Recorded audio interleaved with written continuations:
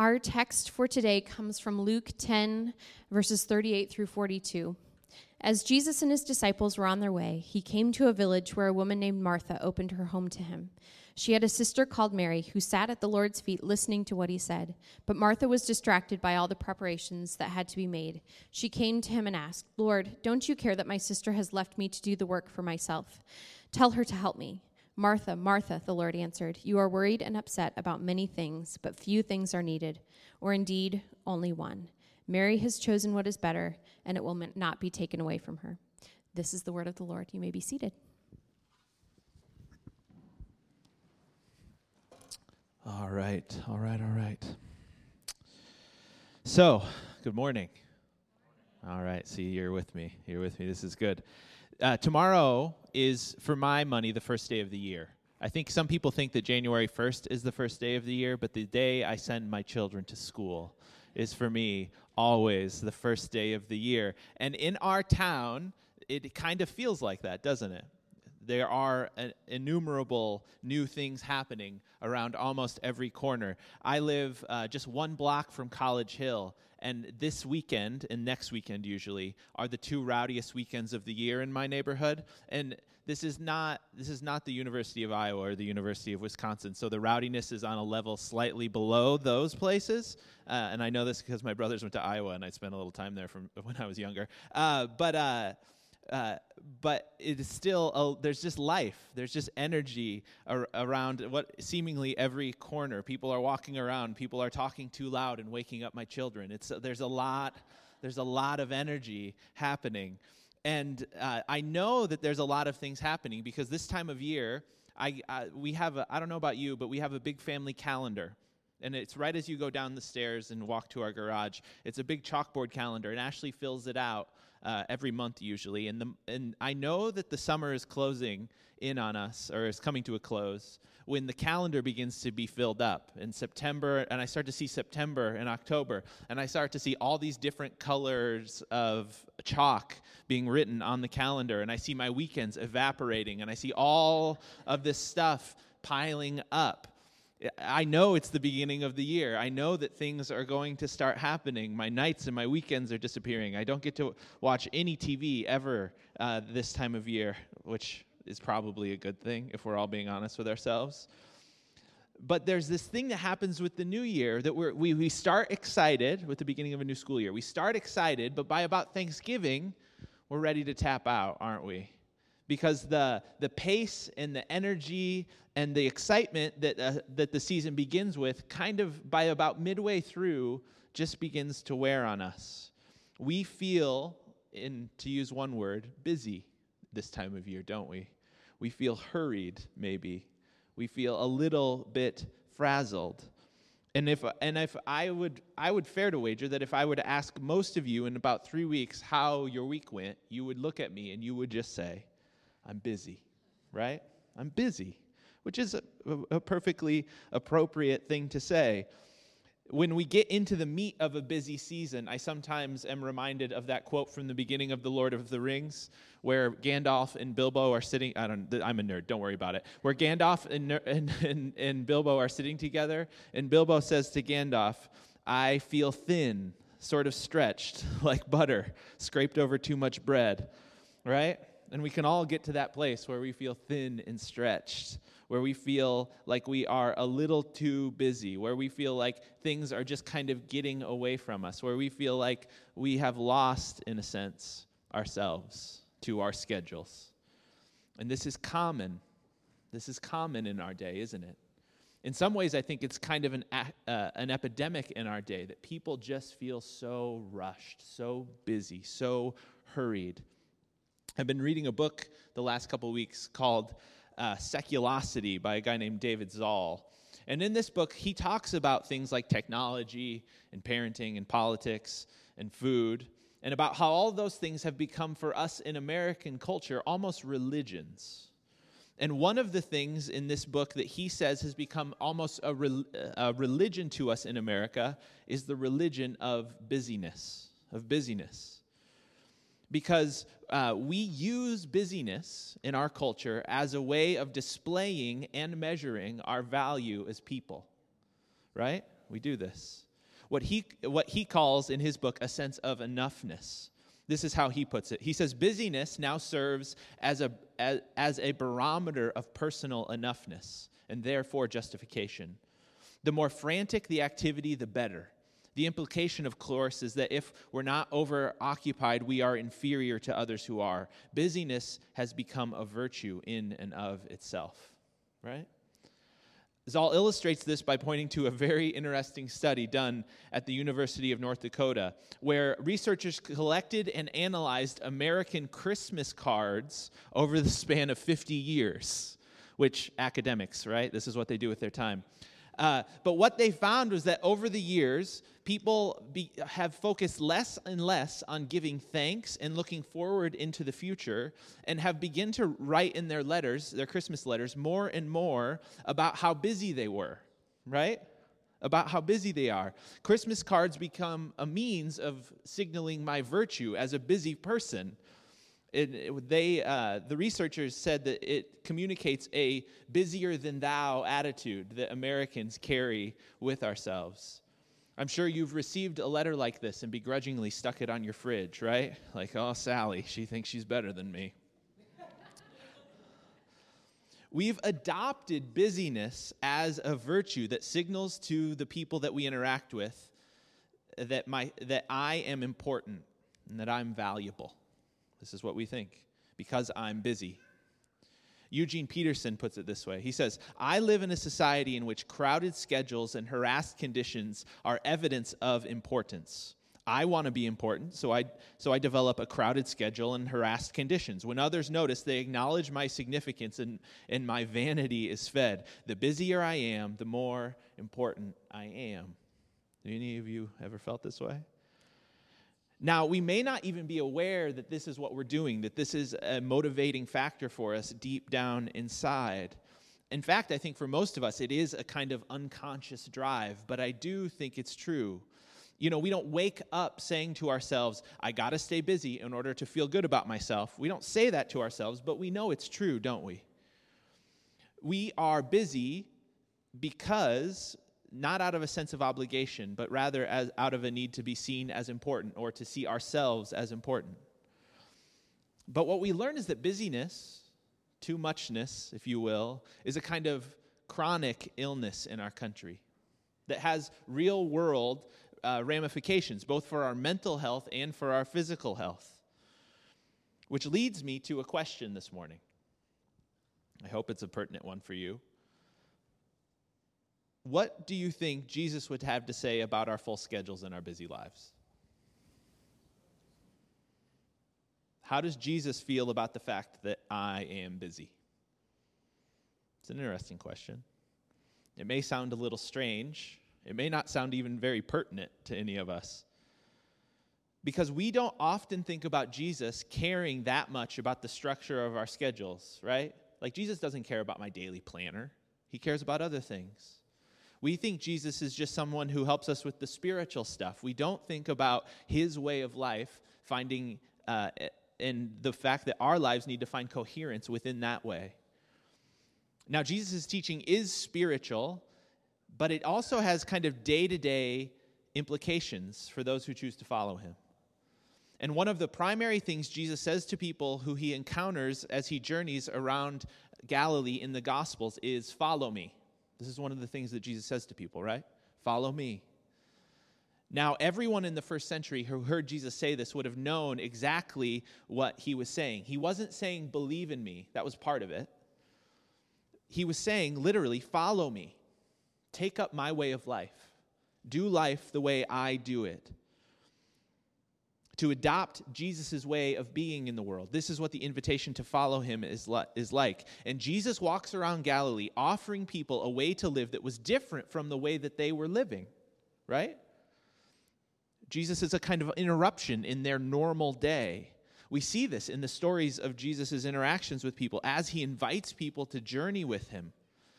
People are compelled by this invitation of Jesus to follow him. They drop jobs. They leave their family behind. They change the structure of their lives in order to follow Jesus. So it seems that Jesus, in his invitation to follow him, has something compelling and something true about the way we should live our lives in our current time. The truth of the matter is, Jesus gives us a way to live.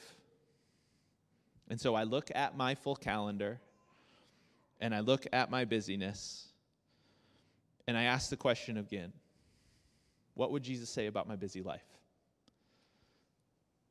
And it turns out he would say a lot, I think. Within the Gospels, we have stories and parables and teachings that are all directed to this question. And one of them is found in our teaching text for today. In this passage, Jesus is teaching us about what an unhurried and yet truly significant life looks like through his interaction with these two women, Mary and Martha. So if you have your Bibles with you, you can grab those out. You can turn to Luke 10. You'll find it there. If you don't have a Bible, you can follow along on the Bible that's under the seat in front of you. It'll be good for you to follow along, so you can grab that out and do that. So in this passage, we have the story of Jesus visiting the home of a woman named Martha. Now, what you need to know about this passage in order to really kind of grasp what is happening is that in first century Judea, to have a rabbi visit your home was a very, very big deal. Probably a bigger deal than we think about it in the 21st century when we read it with our lens kind of slapped over the top of the text. Because the culture of first century Judea, like much of the world is still today, was an honor culture. Is anybody familiar with this? An honor culture. America is the exact opposite of an honor culture, just FYI. So what that means is that to violate or to show dishonor to somebody was very, very bad. If you dishonored someone that you invited into your home, you did not simply dishonor that person, which was bad in and of itself, but you also dishonored your home, your own family. You put a kind of black mark on your house. And to not provide the proper food and to not care for your guests in the proper way was the quickest way that you could dishonor your guests and by extension dishonor your house and your family. It had incredible social ramifications. And people would go to extravagant lengths in the Bible in order to not dishonor their guests so that they would not be dishonored as a people. And this is what Martha is doing in this passage. She is not just a kind of homemaker who really wants to make sure that she nails the cookies, right? She is responsible that her house not be dishonored, which is an incredibly important thing. And the text says that she is making preparation. She is back away from Jesus and his disciples, and she is making preparations, making sure that everything is just as it should be, making sure that Jesus and his disciples and her other guests are cared for, are taken care of. And this is absolutely what was expected of a woman in this culture. It was expected. We can be hard on Martha when we read this passage back with 21st century eyes. But there is absolutely no way that she could have conceived the possibility that was not what she was supposed to be doing. In her context, in her culture, that was absolutely what she was supposed to be doing. She was responsible for her guests, and by extension, the honor of her family, and she was going to work hard. She was going to work frantically, if need be, in order to ensure that everything worked accordingly. One last thing on Martha. And I think this is important too. She undoubtedly believed that she was working for God. Martha was a good Jewish woman, and she had a rabbi in her house. Yahweh wanted her to do this in her mind. She was literally doing the Lord's work. And I think maybe we can identify with Martha in her hurried activities, believing that we are doing good when we are busy, right? Believing that working frantically, being busy, is in fact the best thing we could be doing at any given moment. We feel we are helping our children, we are being better employees. Maybe we are even pleasing God with the way we are working. We justify our busyness. And like Martha, we probably think we have no other option but to work this way. But Jesus, in this passage, has another perspective, doesn't he? And this whole story comes to a head when Martha, out of a place of what was probably pure exasperation, says to Jesus, "Lord, don't you care that my sister has left me to do all the work by myself? Tell her to help me. And anyone who's ever had a sibling knows full well this feeling. And not is Mary not helping her, but Mary is sitting at Rabbi Jesus' feet. Now, again, for us in our context, this doesn't really stand out. But if you were reading this in the first century, this would have been a kind of scandal to you. Two things specifically you need to know culturally. The first is that Mary was supposed to be helping Martha, right? Which we all understand. I send my kids to the basement on the regular to clean, and there has never been a time where one of them didn't come up with a sense of justice that one or the other of them wasn't doing the thing that I asked them to do, right? But Mary was responsible with Martha to maintain the honor of the house, right? This was her responsibility. This was something she was asked to do, expected to do in that culture. And the second thing you need to know is that women were not allowed to sit at the feet of a rabbi in this culture. They were not allowed. In fact, it was considered scandalous. There were in this day and age, rabbis only had male disciples. There was no such thing as a female disciple of a rabbi, and yet we see Mary sitting here at Jesus' feet. Mary, in the eyes of Martha, was dishonoring her house in two ways.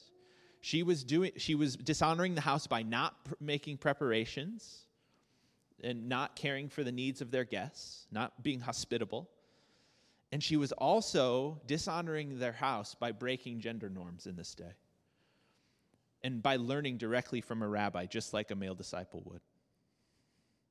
Martha would not have said this to Jesus if she did not expect him to back her up, right? If she thought Jesus was going to reprimand her in some way, she probably wouldn't have said this. But I don't know, maybe she thought Jesus just didn't see what was going on. But she comes to Jesus, and she brings this to light. And the text tells us that Jesus responds to Martha in this way that is so countercultural. It was countercultural. It threw all the cultural assumptions of that day on their head. But there was also this deep-seated compassion that Jesus speaks to Martha with.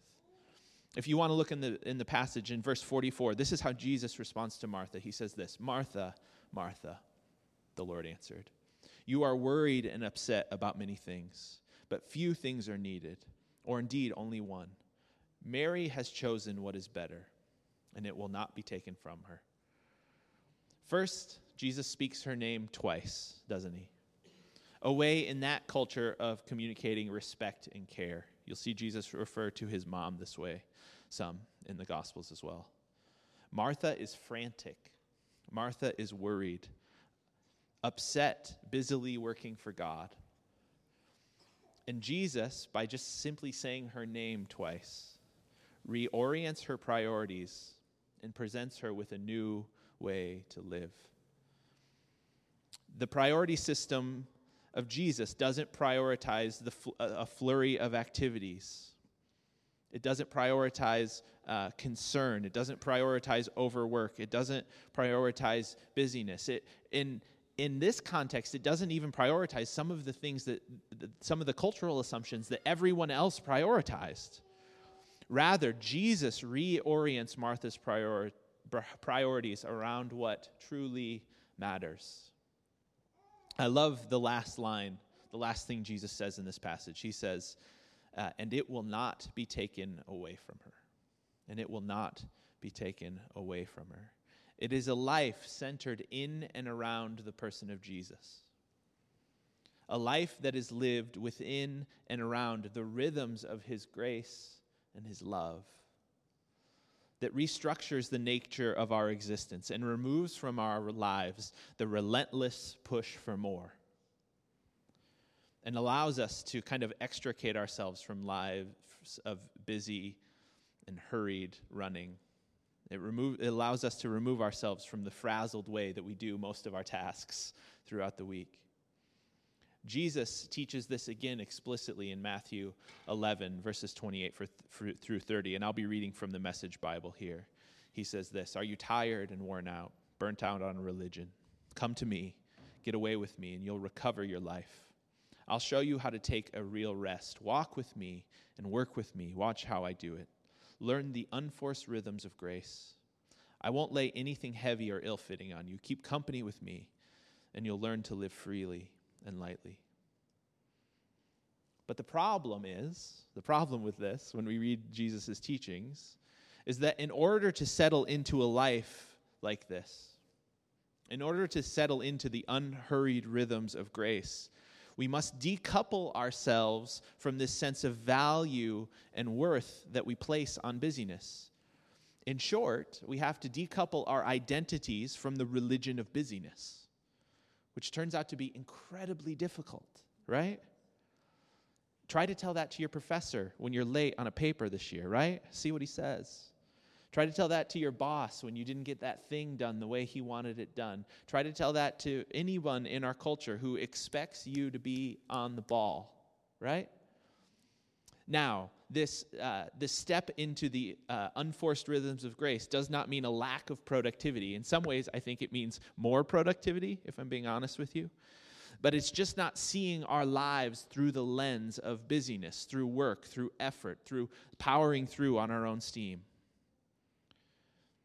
You know, the truth of the matter is that we want to see ourselves as grinders, don't we? We want to see ourselves as hustlers. We want to see ourselves as worthwhile. We want to see ourselves as hard workers. And so we depend on our own strength, our own ability to get to that place. And yet Jesus makes quite clear all this stuff that we strive after, all of the things we do in order to keep ourselves busy, all of this stuff that we are actually working for when we are being busy can be taken away from us. It can be taken away from us. It is illusory in a way of speaking. So how do we live? Here's the question this morning. How do we live this way of life that Jesus invites us into? This way of unforced, unhurried, unbusy, if that's a word, way of life. How do we do it? Because we live in a culture that conspires to keep us busy, to keep us stressed, to keep us hurried, to keep us frazzled, to keep us running, don't we? If Jesus gives us a whole new way to live in this regard, how do we actually do it? That's the question this morning. Now, the classic busy person response to this question is, what rules do you need me to follow to make me not be busy, right? What added things do I need to do in order to not be a busy person? Which is the classic way that a busy person responds to this teaching, right? What more things do I need to put on my to-do list so that I can not be busy? It doesn't work that way. I wouldn't call the things that we're looking at today so much biblical teachings or rules on how to not be busy as much as a kind of awareness that we need to cultivate in order to work well and to work productively, but to not work busily. And Jesus shows us the primary thing that we need to do in order to kind of extricate ourselves from this culture of busyness when he speaks to Mary and Martha. And to sum it up, if I were to sum it up, it would be that all our fruitful activity, everything good that we do, should flow out of an awareness of Christ in our lives. All our fruitful activity flows out of an awareness of Christ. This could be, this idea, if you wanted to, it could be boiled down to the idea of quiet time or devotions, a regular time each day that you set aside to attend to our relationship with Jesus, and that is a very good thing that we should all be doing.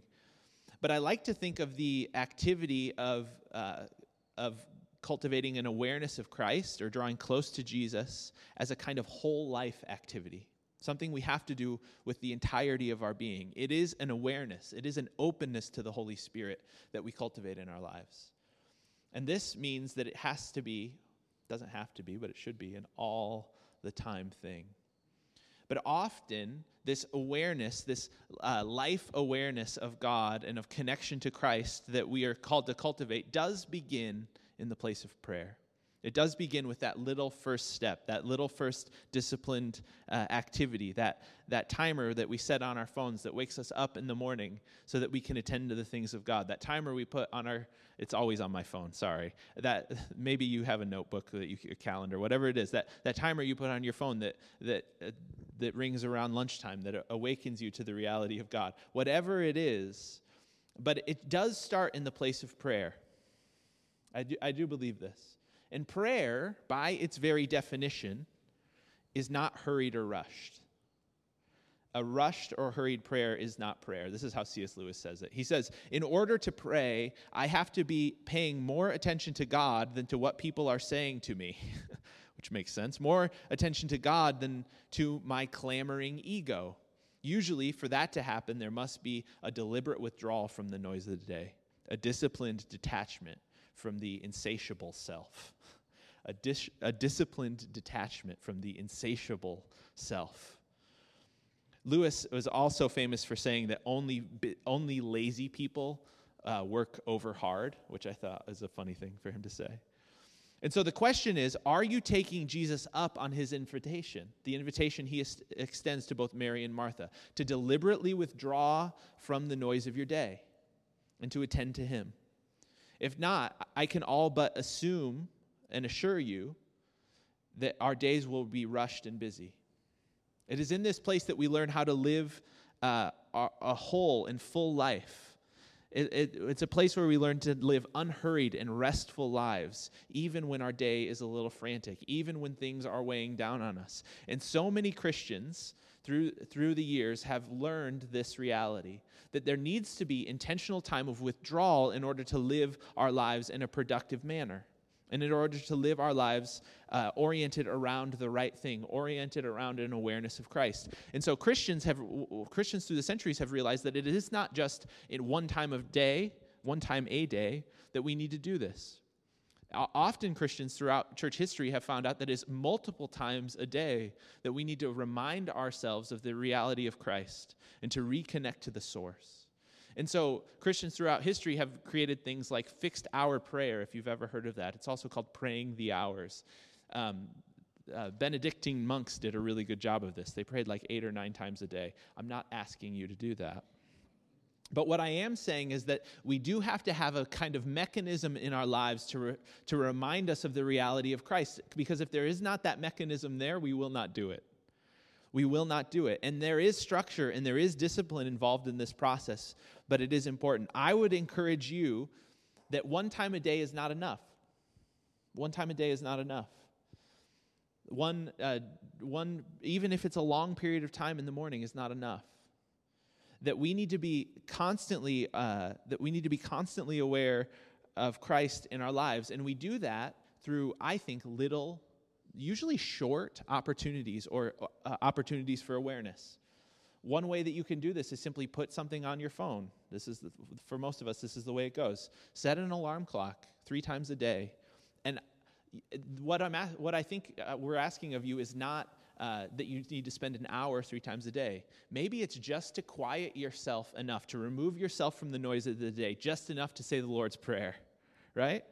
Just enough to take a breath, just enough to wake yourself up to the reality of God that is all around you, just enough to hear the voice of the Holy Spirit, enough to help you to calm and to help you to not work out of a place of striving or ego, but to rather work out of a place of being connected to the vine, connected to Christ. This is really, really important. And it becomes, when you put that as a regular rhythm in your day, it becomes something that gives your life meaning and focus and direction. You're not spinning off in all these kind of crazy directions, focusing on things you're not supposed to be focused on, getting really mad that that email that you tried to send just wouldn't send 3 times in a row, right? Somebody's with me. This is what it does. Jesus' words to Mary and to Martha are true. Our work, our effort, it does not flow out of anything other than a dynamic attention to Jesus. And if it does flow out of anything other than that, our work will slip into busyness. It will. It's inevitable. So that's the first thing and the most important thing. If you get anything to this morning, it is this idea of dynamic connection to the awareness of Christ in our lives. But the second one I think is helpful too. This is eminently practical. Get an anti-busyness mentor. I think that's up there. Get an anti-busyness mentor. And you might be asking, is that a profession? Like, can I pay someone to do this for me? It's like a life coach, right? It's an anti-busyness mentor, which I'm going to start. I charge $100 every 10 minutes. So let's get it in. Otherwise, you owe me $200, right? It sounds strange, right, that we need an anti-busyness mentor, but I think this is really good. For me, this has come through authors, through people I have read. But it is true, in the way people who follow in the way of Jesus learn the way of Jesus from other people who have gone before them, other people who have lived in the way of Jesus before them. And it is a fundamental part of Christianity. And I think part of the way that we live kind of unhurried lives is by learning from people who have learned to live that way before us. Does any of you know anyone? Can you think of anyone in your life who's a follower of Jesus who lives this way? They just have this abundant sense of calm. And maybe they've accomplished a lot in their lives, but they just have this way of going about their lives that is different from the default American way of going about our lives. A few of the authors that I've learned from a lot in this regard, one is Dallas Willard. He's great on it. Most important for me is the pastor Eugene Peterson, who I quoted twice earlier because he's the translator of the Message translation of the Bible. And I quoted him earlier. And another writer named Henry Nouwen, all really good. Any book you look up by either of those guys will help in this regard. But Peterson wrote an essay that I read this week, actually, called The Unbusy Pastor, because he knows that even pastors have this struggle as well, to be busy. For Peterson, to live life out of this sense of ease and intention was about not striving for a sense of worth from the things we do, not being pushed around by other people's expectation of us, but rather to live out of a place of restful intentionality. And he did this wonderfully, partially because he was very tempted to live the other way. He was a very driven guy. And by seeing this intentionality that he has put into his life through his writings, it has helped me, in a sense, to really focus on the things that really matter. To put aside kind of the busyness that I naturally want to do in order to make myself feel good, and to instead attend to the things that really matter, and attend to my work out of that place. Now, I'm very bad at this, right? So just a caveat, I'm very bad at this. You will be very bad at this, right?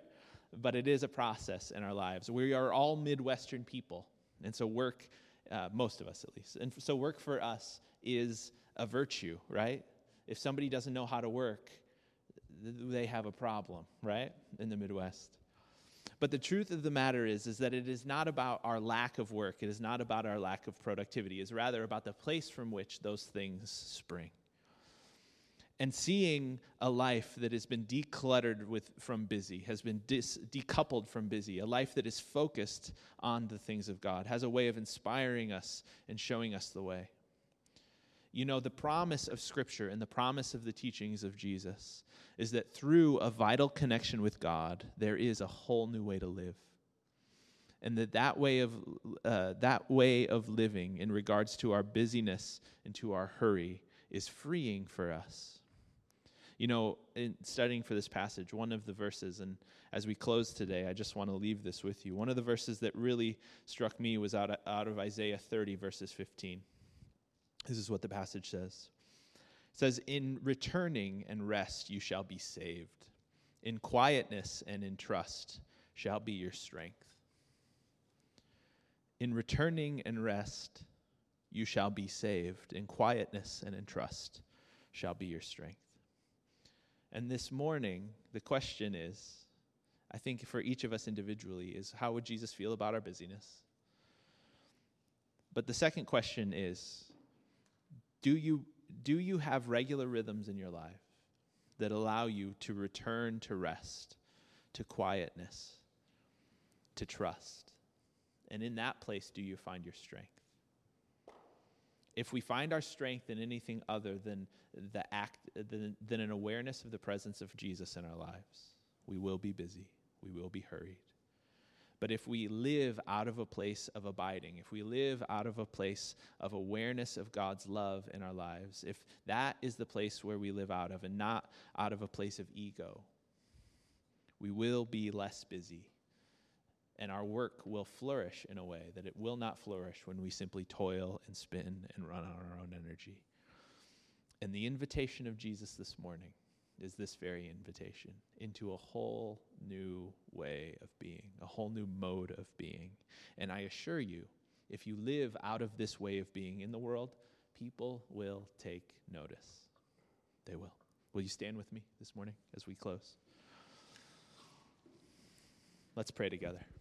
Father, we love you, and we thank you that you've gathered us together here this morning. We thank you that you have provided us a way to live that is so drastically different from the predominant ways of our culture and of our world. We thank you that you've invited us into a way of life that is freeing, God, that is not driven by hurry or by obligation or by busyness, but rather is motivated, is the engine of our lives, is our awareness, our connection to Jesus.